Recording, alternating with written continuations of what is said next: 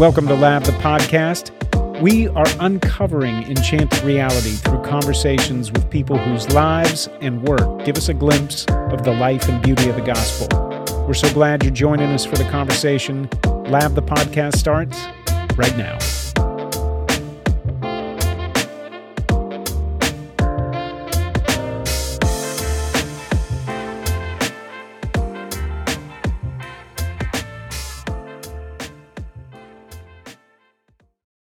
Welcome to Lab, the podcast. I'm glad you're joining us for a conversation with filmmaker Tracy Robinson. Her film, The Matter of Life, premieres in theaters around the country on May 16th and 17th. And in the wake of the leaked draft Supreme Court opinion concerning Roe v. Wade, conversations about abortion and abortion rights have been fresh everywhere from our social media feeds to our dinner tables. I know that's certainly true for my house and my kids coming home with lots of questions and good and important dialogue happening even just privately with our kids. A few weeks ago, before any news of the Roe v. Wade leak, I was invited to screen The Matter of Life ahead of the nationwide premiere. And as I finished the film, I needed to take a walk, and I was walking and just processing a range of thoughts and emotions, and I couldn't shake the thought of filmmaker Tracy Robinson on the day the film releases. Daring to share any creative project is a weighty thing, but daring to steward a project that enters such a vulnerable and complex space with wisdom and grace, that requires a certain combination of conviction and humility. And at the end of my walk, I could still feel that weight, and I feel it today. So I'm grateful for the opportunity to share some time with an artist with that kind of conviction and humility. That's a really special and rare thing. So filmmaker Tracy Robinson, thank you so much for sharing time with all of us. Thanks for having me. Typically, when we're celebrating the release of an album or a book or creative project, there's this sense of anticipation and expectation and excitement, especially as it's just days away. And I'm sure you're feeling all those things. But one of the things I appreciate about your work is that sense of weight and humility you approach it with. This is a different kind of project, and you have that conviction that I was talking about, but you allow us to join you in this conversation, recognizing that it's not something abstract. It's a deeply complex and deeply personal matter of life. And I just have tremendous respect for the approach you took. It's an important conversation for us to curate and have here at Lab, the podcast, because life and beauty are at the center of our work. The wonder of life flowing from this understanding of reality permeated with significance and imbued with dignity. That's at the heart of our work and who we are as a community. And so thank you. I'm curious, first of all, just how you're feeling. You're days away from the release of this film, and stewarding a project like this is a matter of years and investment. How are you feeling as you see it on the horizon? Well, I feel good. I am just trusting God to really give us a great turnout, ticket sales to go up over the weekend. I really am praying that the theaters will be filled and each and every seat would be filled, that God would do a miracle in just the turnout, because I believe the more people that see this, the more lives will be not only transformed, but lives will be saved by the message of this film. It's sort of surreal because it took 6 years from when the inspiration sparked to now. And so I'm not really sure what to feel sometimes. It's really busy around here, getting the word out and doing interviews and articles and posting, trying to raise more awareness of the film in these few days. So when I really do take some time to reflect, I would say it's gratitude. Just my feeling is just I'm thankful and I'm grateful to be here at this moment. Yeah. I can't imagine that mix, a complicated mix of all those emotions, 6 years of investment in something to release it And the release is coming in a moment that I don't think anybody could have expected. I've been thinking a lot about this, that 6 years ago, you start this project, you have no idea the cultural context at the moment that it's going to be released. Where were you when you learned of the Roe leak and knowing that your film, the release date, I'm sure it's already set and those things are in motion, that's all happening. Where were you when you found out about the Roe leak, and what were some of your first thoughts as you thought, our conversation is going to release nationally in theaters now in this context? Well, that afternoon, before the leak, the distributors and our team, the theatrical distributors and our team, were seriously considering canceling the theatrical release because ticket sales were uncomfortably low. We've been blocked a lot on social media. It's been really hard to knock on doors. People don't want to watch the pre-screening of the film or engage with it.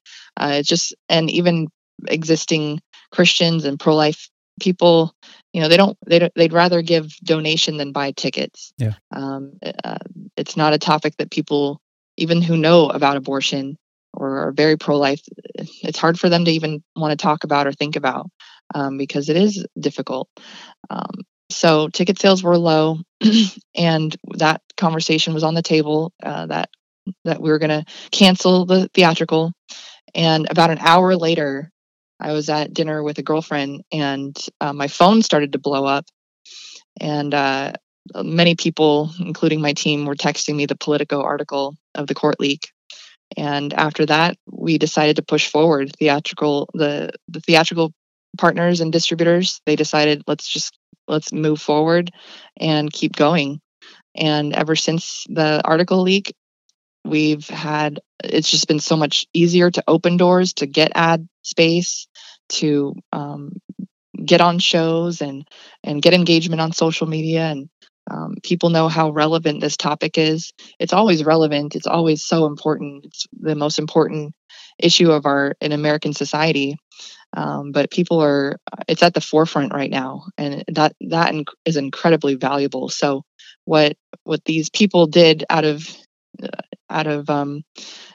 just malice and ill intent to put pressure on the court to change the decision and causing rioting now in the outside the Supreme Court, is actually doing good. It's going to backfire on them to bring more people to this theater, or to the theaters, Monday and Tuesday. Yeah. Well, it's incredible when you see that kind of reaction from the leaked story, and to hear the difficulty you had, the opposition. This conversation, it's divisive, it's difficult. Even no matter which side of the conversation you're on, it's a heavy conversation, and stewarding and curating a piece of art, a conversation, an invitation to think about something that can be so divisive and difficult and discouraging, that is a monumental thing. And I think that's, again, why, from just an artist perspective, I have so much respect for you to steward a project, to say yes to something like this. I think there has to be conviction deep at the root of that, because you're wading into something that it does invite us all to think about something that is deeply important, but it's something that we don't approach often for all the reasons that we said.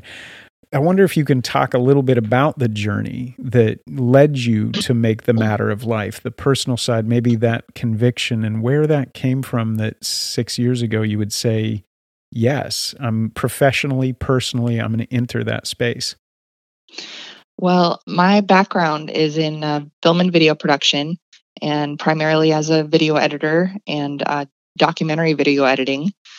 Specifically, I was a documentary video editor for many years, and that's my specialty. That became my specialty in my career. But in 2016, I had been branching out and doing some freelance work, and was commissioned on and off by a pregnancy resource center in California to do promotional and testimonial videos for them, just for their fundraising and their banquets and such. And I loved doing videos for them. I was so inspired by how they were helping women in a time of crisis pregnancies, providing them with resources and education. And so, but I wasn't really pro-life. I was very much in the mushy middle. I was apathetic at best about the abortion issue, and I thought it was so nuanced. Like I could never wrap my head around ever making abortion illegal. That didn't make sense to me. So I took the stance of I'm personally pro-life, but who am I to enforce my beliefs onto other people? And so it wasn't until my friends at the pregnancy center invited me to an apologetics conference, and the topic was going to be the case against abortion. And I decided to go and check it out and see what my pro-life friends are really talking about. And in less than 2 hours, the speaker, Alan Schleman of Stand to Reason, he gave a clear, concise argument for the full humanity of the unborn child from the moment of conception. And he invited us to look at fetal imagery and the aftermath of abortion imagery.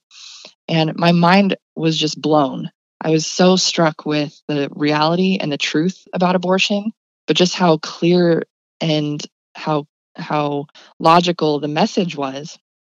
And I was pretty much immediately downloaded this vision that this needed to be a documentary film, because I knew there were so many people in my shoes who had never heard the message before, who had never heard the basic pro-life case, who've never been invited to think about this topic more deeply and more accurately.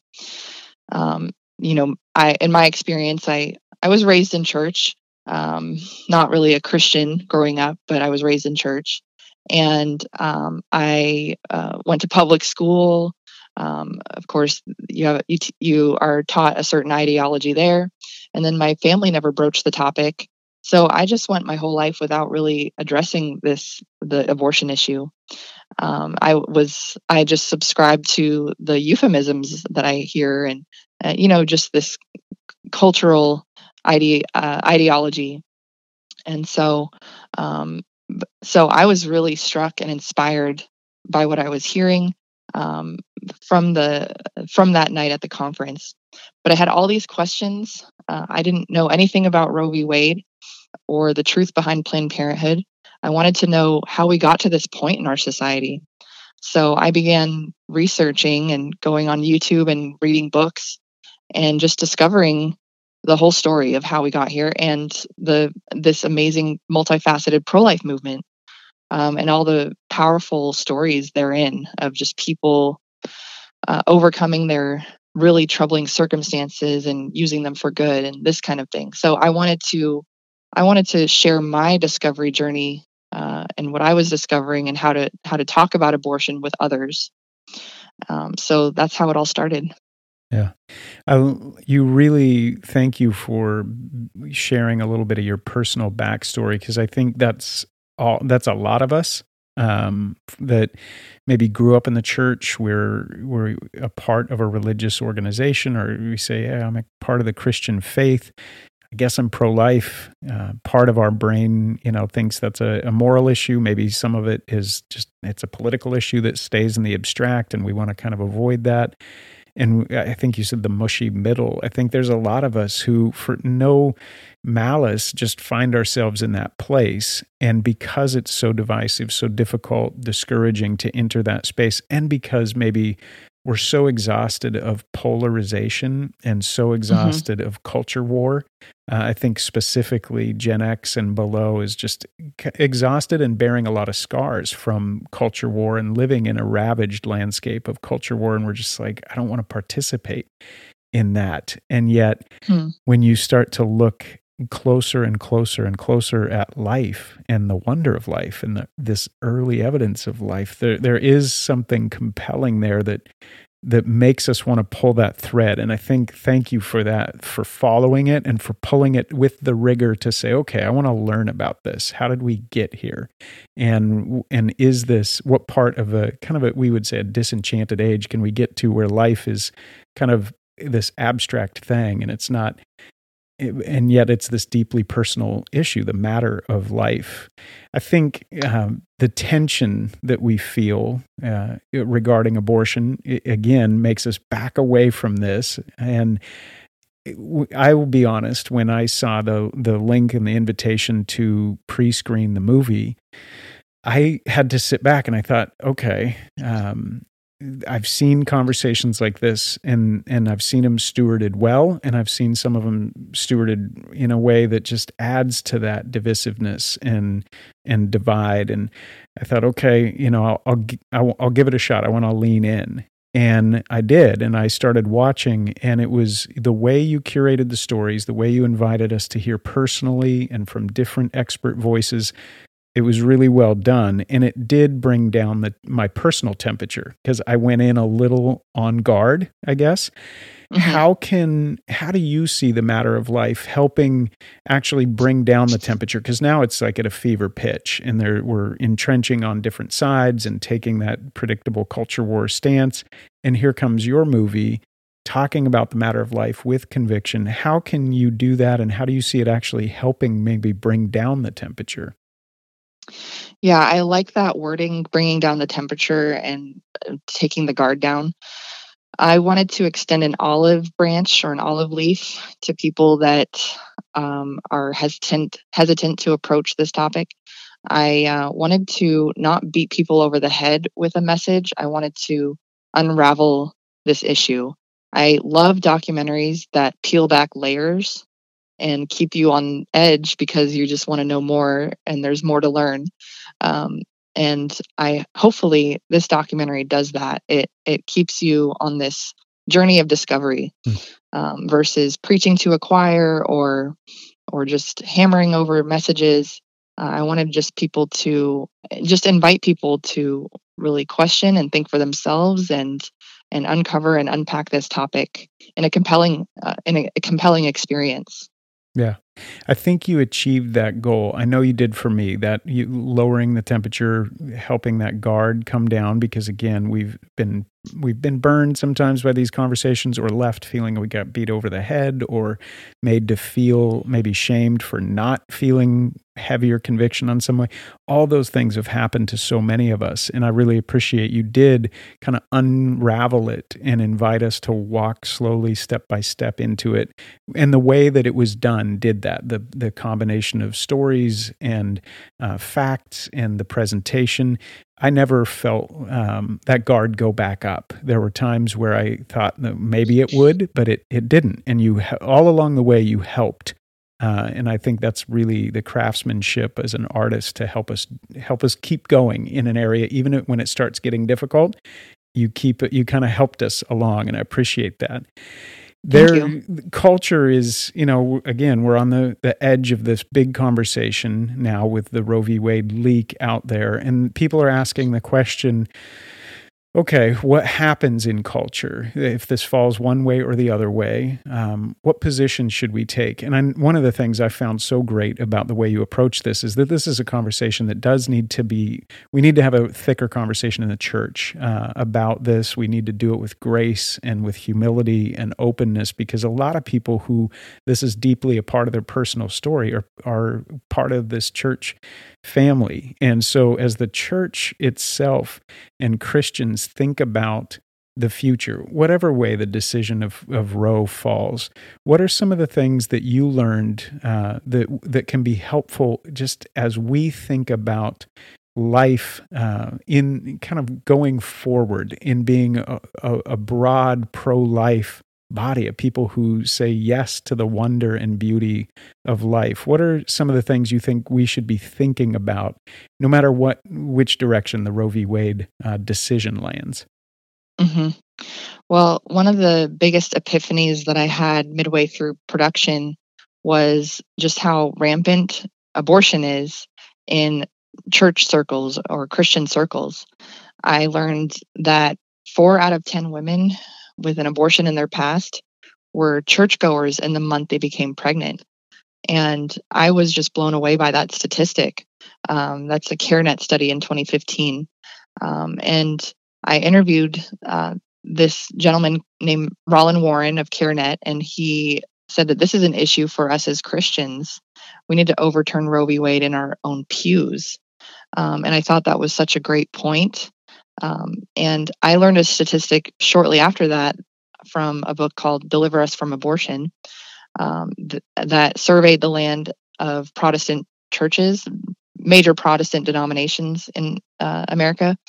And well over 50% of major Protestant denominations are either silent on abortion or they actually make exceptions for abortion. And I thought, well, it's no wonder that you find 4 in 10 women with this experience who are going to church, they're getting abortions. So, and then consequently, you have people in your congregation, many people with abortions in their past. And so it's even harder to address this topic because your pastor is afraid to hurt feelings. We don't want to offend anyone. So I feel like the church in America, with many exceptions, by the way, there's a lot of churches that are taking a stand, trying to educate their sheep or their flock on this issue and clarify things and offer resources to women. But in large part, the church in America has been really silent on abortion and deferred to the culture to shape people's worldview. And so we don't want to bring up political things in church because it's too offensive or it's too contentious.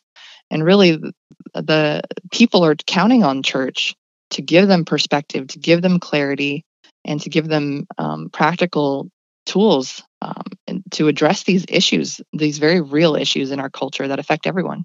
Yeah. And so my hope is that Christians, this is really a rallying cry for Christians. My target audience was always faith-based people, because I knew those are the people that are going to come see the film first.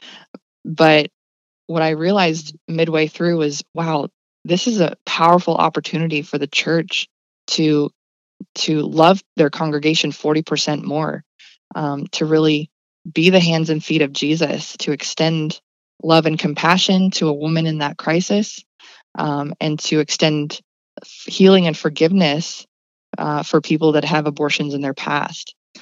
So if churches aren't engaging on this issue, like they should.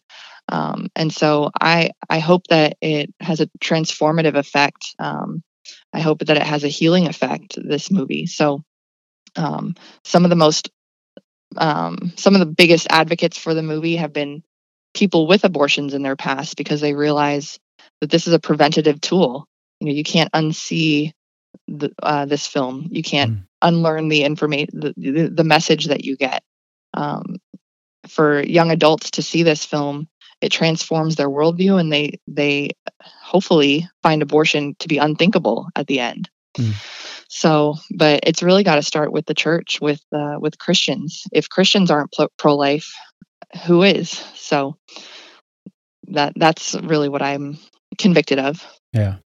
It's so interesting to see how we live in a secular age. As Lewis would say, this universe drained of spiritual significance, and we're feeling it. I think our generation, younger generations, are feeling the Charles Taylor philosopher would say the malaise of that secular age. That life, the meaning of life, has been drained, and really, it's the church that has.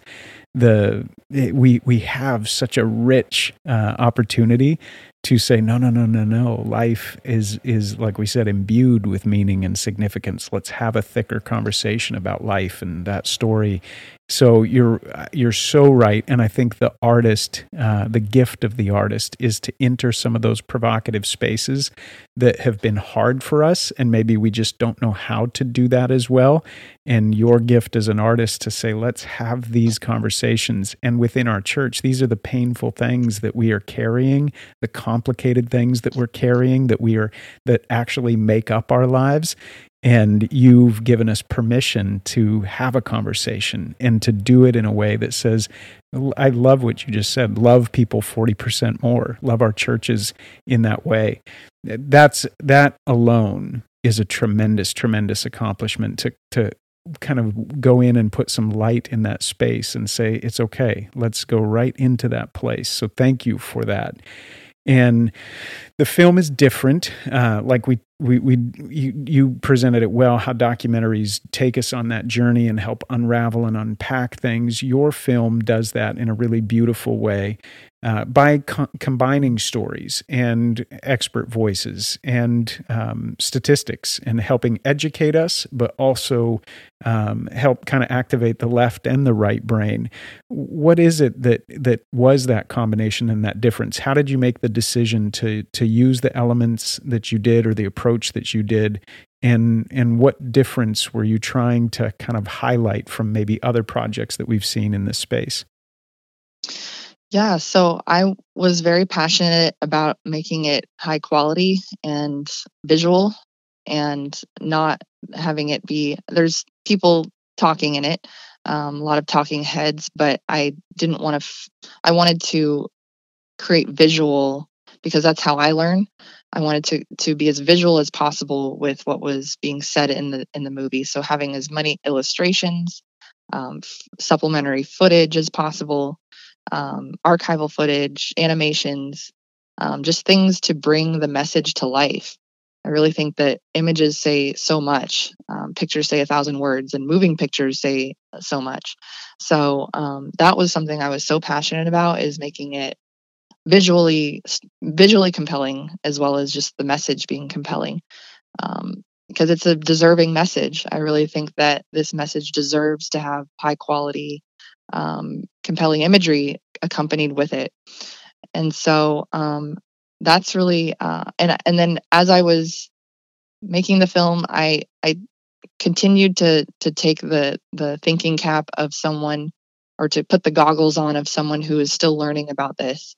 I was lucky enough to have that experience, to really not know anything about abortion or Roe v. Wade or how we got here. And so I was able to take that audience seat as I was working on it and look at it through their lens, to look at it through someone who hasn't been informed yet. So I think that, and then also someone who has been pro-abortion. There's people that have these. There's a lot of questions that are understandable, that are legitimate. Like, it's her body involved. Shouldn't it be her choice? And what if she's raped? What about her circumstances? These kinds of things. So I didn't want to tiptoe around those issues. I wanted to address them, not hit people over the head, like I mentioned, but address them in a way that is empathetic to people with those questions. Thank you for saying what you just said too.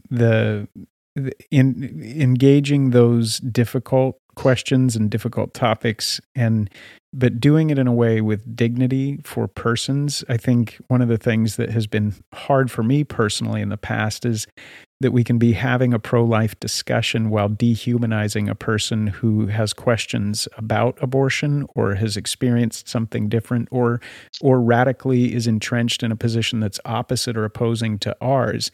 And that's always been hard for me as we engage this, that we're pro-life. That means we're pro-life for the person who is struggling with this question and who has deep and complicated wrestling matches with themselves and their families. And this is such a complicated thing for us to kind of unravel and to find our way forward in. So thank you for saying that.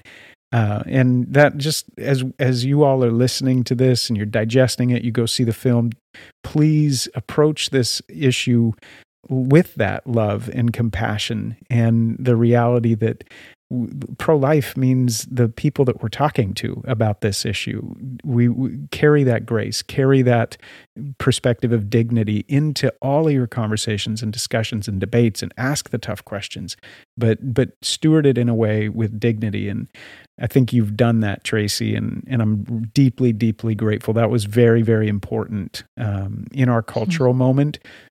To start having these difficult conversations, but doing them in a way with artistic excellence, which you've done, and also with humility, but with conviction. That combination is rare. It's beautiful to see more of that. So thank you.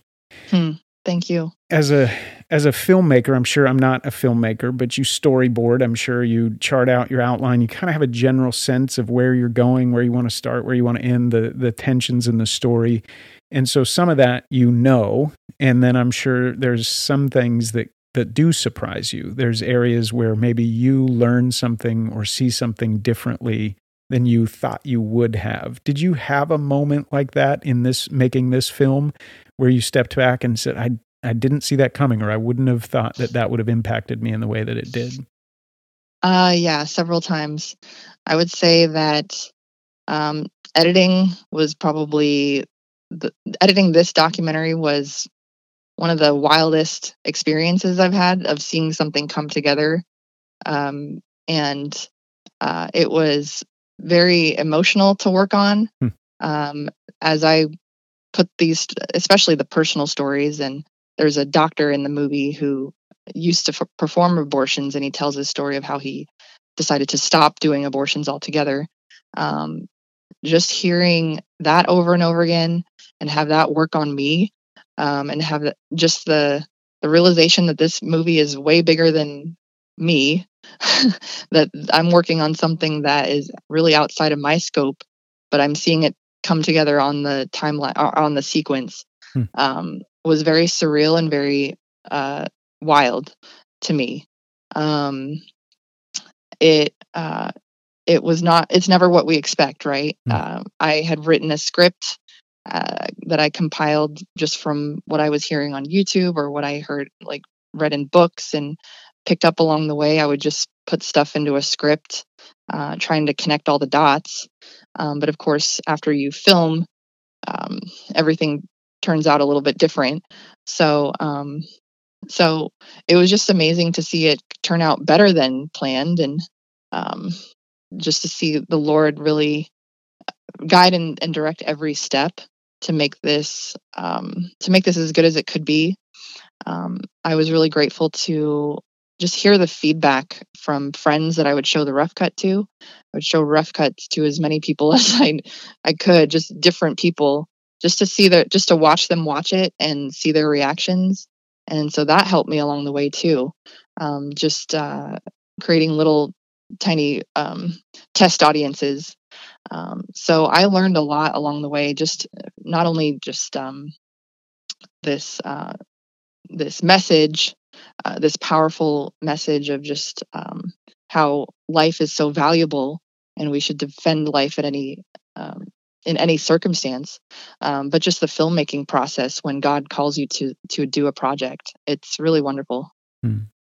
It's great to hear you say that there's a calling to do a project. There's something that says you have that artistic choice, and as a person of faith who says, I'm an artist, but I'm doing that in partnership, and I get to choose the work that's important. And I love that you said yes to this one. I think it did take courage.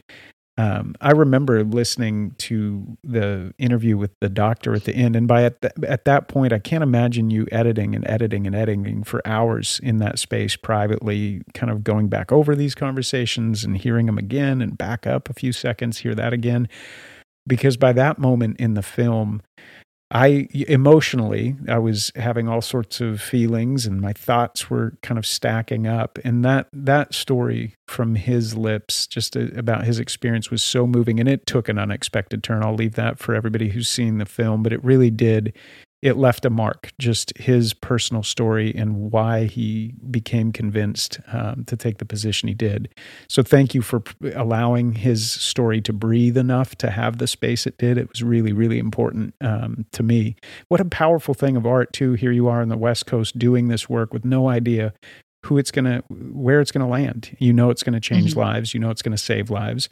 And it did. I was walking that day reflecting on that conversation that you had edited and chosen to put in there. So well done. Thank you. Generally the response so far? I've screened it. Many other people have screened it. It comes out on May 16th and 17th around the country. So far, what are you hearing? What are some of the responses that you're hearing as people come out of it? Well, yeah, after pre-screening the film, we generally hear gratitude. People are really grateful for the film. whether their hearts and minds have been changed. They've never heard the message before or really gotten all the information before. They didn't know how important or how dire this issue is, and how just urgent this need is in our community to address this issue. And then there's people who are grateful because they're re-inspired. Maybe they've done pro-life work all their lives. They've been in the pro-life ministry in their career, and the film re-inspired them. Like, it gave them this renewed vigor to keep going and doing what they're doing. And then, like I said earlier, people that had abortions in their past, they're extremely grateful because now they have a tool at their disposal to give to others, to help others see the truth and hopefully prevent a lot of hurt and pain that abortion does cause. So overall, the response has been just gratefulness and thankfulness that this movie is getting out there. When you think about that person, we always try to write for a person. We have an imagination for who might see that film, and the day it's screened. I'm sure you've thought about that and imagined that person getting up from their seat and they're walking out to their car, and your work has done its work. What do you hope people take away as they make that walk and as they go back home, as they sit down after seeing the film? What was your hope that they would be taking away? Well, I hope that they would have hope, first of all. I hope that they will see real ways that they can get involved. I hope that they feel called to do something about abortion, the abortion crisis in our country. It is a crisis. And I hope that something inside them is stirred, that the Holy Spirit would call them to use their gifts and talents to do something about abortion, whether it's on the pregnancy care side or the legislative side or the writing or making a film, or just using people's gifts and talents and treasure to address this issue and to rescue lives. That's what I hope happens from this movie. But generally, I hope that people humanize the unborn child, that there's no more discrimination of preborn children. Life inside the womb is valuable no matter what circumstance he or she is in, no matter what circumstance mom is in. So we need to always remember that. And I think that this documentary, I believe, will help people go from seeing preborn children as some sort of subhuman, deserving of life based on their age or their circumstances, or if it's convenient, to, no, this is a human person, deserving of life and protection. We all started as this tiny little embryo with unique DNA, and there was no reason for us to ever be terminated because it was inconvenient or it was unwanted. So that's what I hope people always take away, like that they carry this into their whole life, that there'd be no forgetting just how valuable preborn children are, and how we have to do everything we can to help mom and support her and help her choose life. Mm-hmm. I join you in that hope, and that hope that we can widen our imagination and recover a really deeply dignified perspective about life and life in its earliest forms. And I hope that begins to color again our perspective on life of a middle school kid who is marginalized and hurting, and that changes the perspective we see somebody who doesn't look like us, and that carries all the way to the very end of life and the way that we see life at its latest stages. I think that's the significance of the work you're inviting us to, is to reconsider the matter of life, the dignity of life. What is it? And perhaps if we start in its earliest form, we'll be surprised at what comes at every stage of life and how that transforms us. I know I always talk about Martin Buber, the philosopher, who said, the most dehumanizing perspective we can have about human life is to make something an it, or someone an it. And we do that. We instrumentalize people. They become objects, and that takes all sorts of forms at all different stages of life. But to move from that to a you perspective is good, but you're still other, and we still see each other as others. But to go further and to pull that thread further up, further in, and see people as thou, really, Lewis, again, there's no mere mortals. And that story starts earlier than maybe we have been conditioned to believe. And so thank you for inviting us to widen the imagination and to consider the dignity and beauty of life, the matter of life. What a tremendous undertaking for 6 years. So congratulations on the completion of the film, and we'll be praying for the release of the film. How can people go see it? If people want to go find The Matter of Life, it premieres nationwide May 16th and 17th. Give us the best way that people can stop this conversation and just go look for tickets and go participate and say yes to the project by buying tickets. Yeah, they can go to matteroflife.org, not .com, but matteroflife.org, and they can find the ticket button there and search for a theater in your area. It's playing in over 600 theaters throughout the United States, in a lot of major cities and even smaller cities too. So check it out, and it's great to buy tickets early on. That way, it ensures theaters won't cancel to make room for bigger blockbusters. So it's matteroflife.org, and you can find tickets there. Thank you. Matteroflife.org. Again, the movie premieres May 16th and 17th, 600 theaters across the country. Please go right now, matteroflife.org. Purchase your tickets, share this link with friends, share that with everybody that you can, and let's just help Tracy as she invites us to consider this and to have a good conversation. So share it with everybody that you can. Tracy, thank you not only for your work, but for sharing the time today. We'll be praying for you, and I invite everybody who's listening too, please include Tracy in her team and her family in your prayers. You've done a courageous thing and a creative thing, and we applaud you for it. Thank you.